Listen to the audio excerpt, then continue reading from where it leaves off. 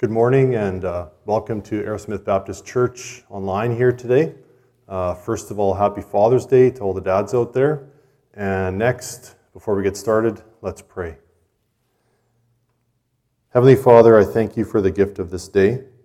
I thank you, God, that we have these tools where we can meet. I thank you most of all, Lord, for your presence in our lives. And I thank you, God, for your word. And I pray that you will be heard, not me, and that you'll be glorified, and that people will be touched by who you are today. In Jesus' name, amen. So today, as you know, we're going to be looking at Ephesians 5, verses 1 to 21. This text is very directly about some of the how-tos of being a Christian. In the last while, we've seen a progression of very big ideas about God and his salvation. But this week's text brings it down to a day-to-day, week-to-week level in many ways. Let's just quickly review where we've been with a key verse from each chapter. In Ephesians 1, we saw in verse 3, "Blessed be the God and Father of our Lord Jesus Christ, who has blessed us in Christ with every spiritual blessing in the heavenly places, even as he chose us in him before the foundation of the world, that we should be holy and blameless before him." So in that verse we see that our goal is to be holy. And to be blameless before him has to do with our ultimate eternal position before God. In Ephesians 2, we read that by grace you have been saved through faith, and this is not your own doing. It is the gift of God, not a result of works, so that no one may boast. And as we all know, boasting in pride, it tends to be our number one issue. In Ephesians 3, we saw, "To me, though I'm the very least of all the saints, this grace was given to preach to the Gentiles the unsearchable riches of Christ, and to bring to light for everyone what is the plan of the mystery hidden for ages in God, who created all things." Again, if we think about God as creating all things, this has to do with our position relative to him. Lastly, in Ephesians 4, last week we saw, "To equip the saints for the work of ministry, for building up the body of Christ, until we attain to the unity of the faith and of the knowledge of the Son of God, to mature manhood, to the measure of the stature of the fullness of Christ, so that we may no longer be children, tossed to and fro by the waves and carried about by every wind of doctrine, by human cunning." And as we also know, it's very easy to get caught up in what's going on in the world and to be tossed to and fro, so to speak. So as we can hopefully see here, the book of Ephesians starts out like a wide funnel with huge ideas about God, but then slowly narrows the focus down to individual people that are in Christ. That's really the focus for Paul. What does it mean to be in him? Along those lines of perspective, let's try an experiment, and please play along here. What I'd like you to do is to put your hand right up close to your face, like this. And I know we're breaking the laws about COVID, with your eyes open. So, just like that. Get as close as you can and still be able to see your skin. We know that the parts of the hand are there, but we can't see them. Now slowly pull your hand away until it becomes clear and focused. That sort of describes our day-to-day lives. We get so focused on the day-to-day that it gets blurry, and we lose sight of the glory and majesty and power and size of God. When our hand is far away and in focus, that's like stepping back from the day-to-day grind and seeing the big picture. However, we obviously need to see the day-to-day part of our walk, which is what Paul is showing us in chapter 5. It's important, though, that we don't lose the context or the big picture. Especially lately, it's easy to forget that God is not surprised by what's happening and that he's in control. Before I get into the verses themselves, an interesting grammatical idea about this passage is that there's 4 therefores, 2 buts, 3 ands, and 4 fors. That indicates a lot of connections and places where Paul lays out cause and effect or statements that go together. This is part of the idea of this being practical directions about our walk. So here we go, verse 1. Therefore be imitators of God as beloved children. All of the ideas from Ephesians 1 to 4 lead us to this point, that narrow part of the funnel. And Paul knows that we need an example to follow. The last verse of chapter 4 from last week was regarding forgiveness. God is forgiving. He's merciful. He's just, loving, wise, compassionate, understanding, equitable, kind, etc., etc., etc. We should be childlike in how we try to copy Jesus' example and follow him. This also leads us sacrificially to our own cross, too. Thankfully, he showed us how to lay down our life for others. It continues in verse 2, and walk in love as Christ loved us and gave himself up for us, a fragrant offering and sacrifice to God. There's been a lot more walking and biking, etc. lately. And so we should all understand the slower pace of transportation that Paul referenced, plus the idea that being a Christian implies movement via sanctification, even if it's slow and steady growth. Also, verse 2 shows us that Jesus did not ask our permission, nor does he need ours for his amazing sacrifice, which was so famously stated in John 3:16. For God so loved the world that he gave his only Son, that whoever believes in him should not perish but have eternal life. For God did not send his Son into the world to condemn the world, but in order that the world might be saved through him. Verse 2 of chapter 5 also shows part of the mystery that Jesus sacrificed himself as an offering to himself as God. When you think about that, it's very difficult to really understand that he sacrificed himself to himself. But that's what it says. Next in verse 3, but sexual morality and all impurity or covetousness must not even be named among you, as is proper among saints. Paul then proceeds to outline God's plan for our physical identity through our sexuality. You might wonder why this is first. It's partially because our body is our earthly home, and we tend to make an idol of our physicality, whether it's that we're too tall or too short, too heavy or too thin, too many curls or hair too straight. And this lately has certainly spilled over into gender-related issues and even skin color. We have also seen this concept of image as idolatry in famous stories like Narcissus or Snow White and the Mirror. Also the perils of Snapchat and Instagram and the mental health issues associated and documented with social media that's based mostly on image. The bottom line is that we're made in the image of God. And he clearly outlined that right at the start of his word. It's not up for debate, but nor should we obsess about our own image. In Genesis 1, verse 27, we read that God created man in his own image. In the image of God, he created him. Male and female, he created them.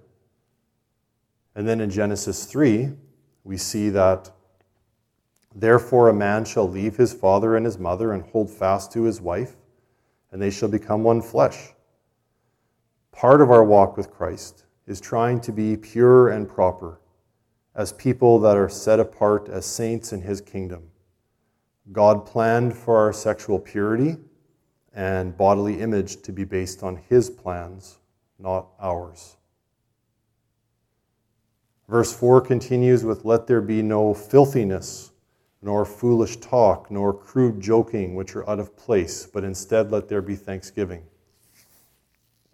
Paul here discusses our words, which reflects Proverbs 8, among many other scriptures. So Proverbs 8 says, "To you, O men, I call, and my cry is to the children of man. O simple ones, learn prudence. O fools, learn sense. Hear, for I will speak noble things, and from my lips will come what is right, for my mouth will utter truth. Wickedness is an abomination to my lips. All the words of my mouth are righteous. There is nothing twisted or crooked in them." Today it's really easy to fire off words kind of everywhere. But that is causing so much trouble and misunderstanding, especially online.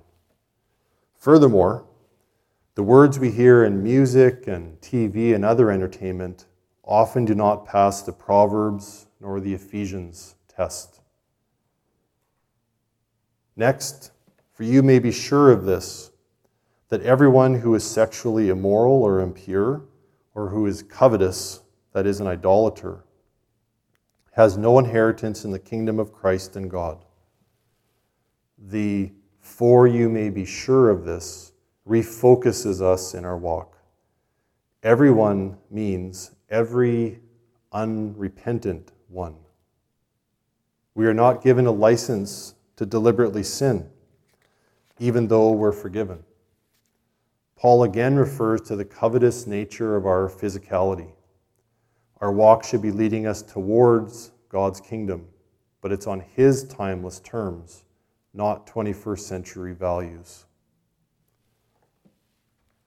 Verse 6 continues, "Let no one deceive you with empty words, for because of these things the wrath of God comes upon the sons of disobedience." It's pretty easy to be deceived in this era of mis- and disinformation. I heard back in March that in the midst of the pandemic, well, at the start really, we were also experiencing an infodemic. We're overwhelmed with information. If we look at our world like Paul did, we need a trustworthy and timeless source of wisdom. That is God's word, of course. Moral relativism has confused people with its anything goes sort of language.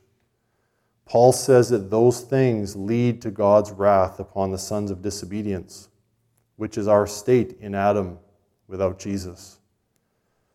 And as we saw, Paul is writing to those that are in Christ. Another place that I saw this recently that was interesting was in 2 Chronicles 13, verse 7, where some men were described as, quote, "worthless scoundrels." We don't want a lack of discretion in our daily lives to lead us being branded as worthless scoundrels for all of eternity. That's much worse than a sketchy digital footprint. Therefore, do not become partners with them. Paul suggests something about association here. He's referring to people that are directly opposed to the gospel. If they know the truth and work against it, we are to disassociate from them. And it's not easy when it's friends and family, which it often is. You may have heard that placing a good apple into a barrel of rotten apples does not make the rotten ones good.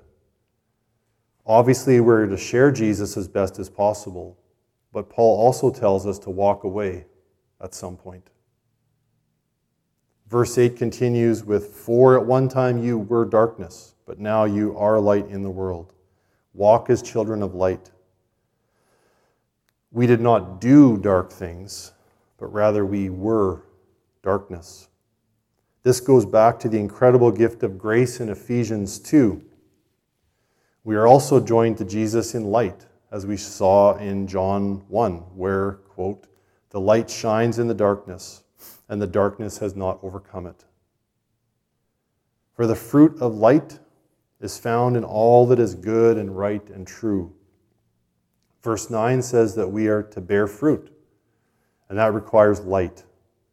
The light of the Lord also shines through all of the evil and darkness of the world. It's not enough for us to feel like we want to make things better. It requires God's light to make it grow or happen.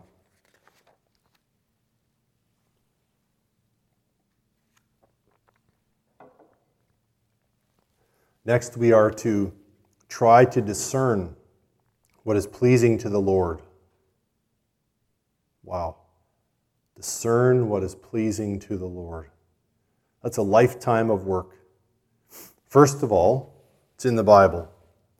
Secondly, Jesus himself told us and modeled it. Thirdly, it's not easy. It requires a lifetime of constant reevaluation and intervention by the Holy Spirit, a lot. Thankfully, we also have a shepherd to guide us and his example to try and copy. We are to take no part in the unfruitful works of darkness, but instead expose them. The unfruitful works of darkness could refer to any number of things. Take your pick. Relationally, we need to do our best to shine God's light whenever we can. This could be words or silence, actions or being still, or prayer, of course, or any number of other things. Proverbs 4, verse 23 tells us, above all else, guard your heart, for everything you do flows from it. Verse 12 of chapter 5 continues, it is shameful even to speak of the things that they do in secret. The cross removed our shame. We should not dwell on the shameful things of ourselves or others, but a small dose is left behind to keep us humble, which connects us back to God's grace and gift from Ephesians 2. But when anything is exposed by the light, it becomes visible. For anything that becomes visible is light. Again, God's light brings sin and darkness out into the open and helps us proceed through the daily grind of life. It could hurt or be embarrassing, but it's needed to have our sin exposed. And one day, all of our sin will be revealed as forgiven, which is incredible. Verse 13 and 14 continue into, therefore it says, awake, O sleeper, and arise from the dead, and Christ will shine on you. This also harkens back to Ephesians 2 and the but God that I spoke of a few weeks ago. He brings us out of our sleep and makes us awake and new in him.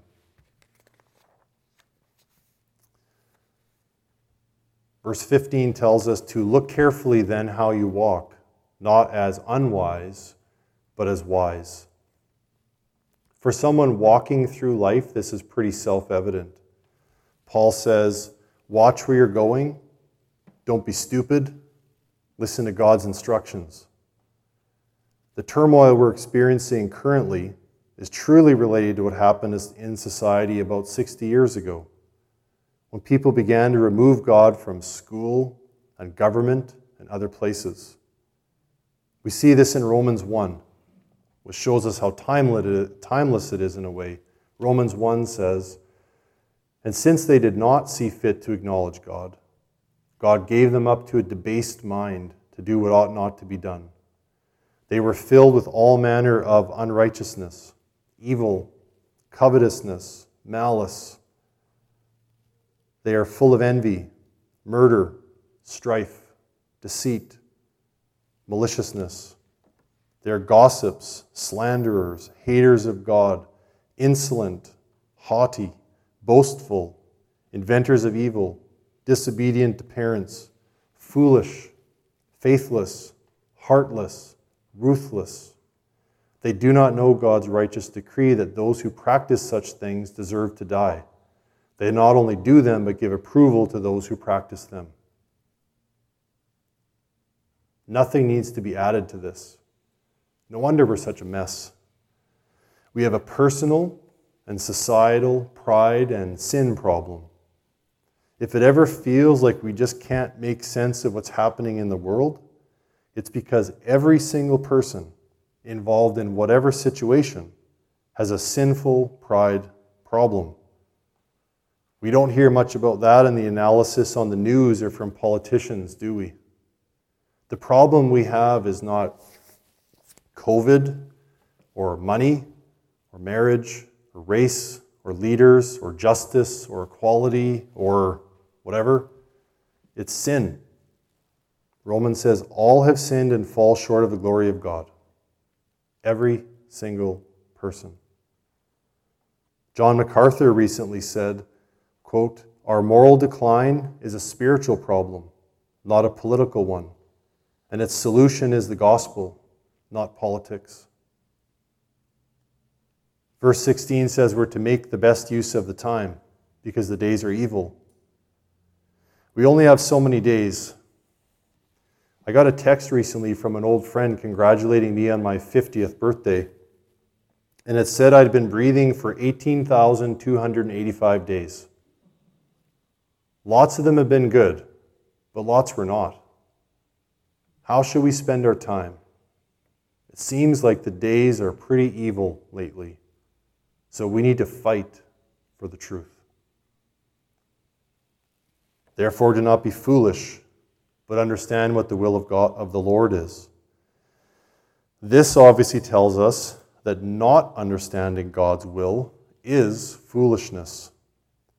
Pretty simple when you factor in the exclusive phrases of Jesus such as, "Enter by the narrow gate, for the gate is wide and the way is easy that leads to destruction, and those who enter by it are many. For the gate is narrow and the way is hard that leads to life, and those who find it are few." From Matthew 7:13 and 14. It's easy to be a fool. It comes naturally to us, some of us more easily than others, right, husbands? It takes discipline and the Holy Spirit to help us follow Him properly.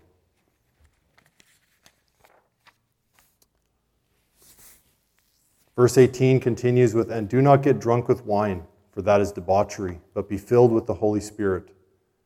Pretty practical suggestion. It doesn't say don't drink wine, it says don't get drunk with wine. We always like to push things, whatever our pet issues are, too much, fill in the blank. Instead, we should listen to God and what He tells us. Verse 19 tells us to address one another in psalms and hymns and spiritual songs, singing and making melody to the Lord with your heart. I imagine what it would be like to be in church life, if we replace the holy grail of our opinion and independence with psalms and hymns and making melody with your heart. I notice that Paul says nothing about musical style either. Just imagine, and no, that's not a John Lennon illusion either. We're to give thanks always and for everything to God the Father in the name of our Lord Jesus Christ. The words are always, everything to God. Just think about that. To give thanks always and for everything to God the Father in the name of our Lord Jesus Christ. I recently read the famous novel Jane Eyre from the 1800s for the first time. And after a long series of ups and downs, Jane finds herself in a stable situation, and she said, quote, "My cottage is clean and my furniture sufficient. All I see has made me thankful, not despondent. I am not obviously such a fool and sensualist as to regret the absence of a carpet, a sofa, and a silver plate. 5 weeks ago I was an outcast, a beggar, a vagrant. Now I have acquaintance, a home, a business. I wonder at the goodness of God, the generosity of my friends, the bounty of my lot." End quote. We should give thanks for everything, the good and the bad, all the time. Verse 21, Paul ends strong. He says, submitting to one another out of reverence for Christ. He's setting up a very powerful passage that's next, which we'll hear about next week. But day to day, we need to submit to one another, which obviously requires a surrendering of self. So as I said at the start with our hand example, perspective in our daily lives is very important. God has shown us how to try and live on a day-to-day basis, but we lose sight of the big picture. I heard once that if Bill Gates is walking across a room and stops to pick up a $100 bill on the floor, his loss of time in doing that actually costs him money. On the other hand, that same $100 bill could feel and be life-changing for a single mom just trying to get to payday. We need to remember that God chose us, and we need to keep perspective on His full value every day as we walk in His light. Let's pray. Lord, I thank you for the gift of your word. I thank you that we're able to hear from you directly. I pray, God, that all of us that hear your word will let it soak deep into our souls, and that we will act on your commands, and will be guided by you, and will abide in you, and will follow you all the days of our lives. In Jesus' name, amen.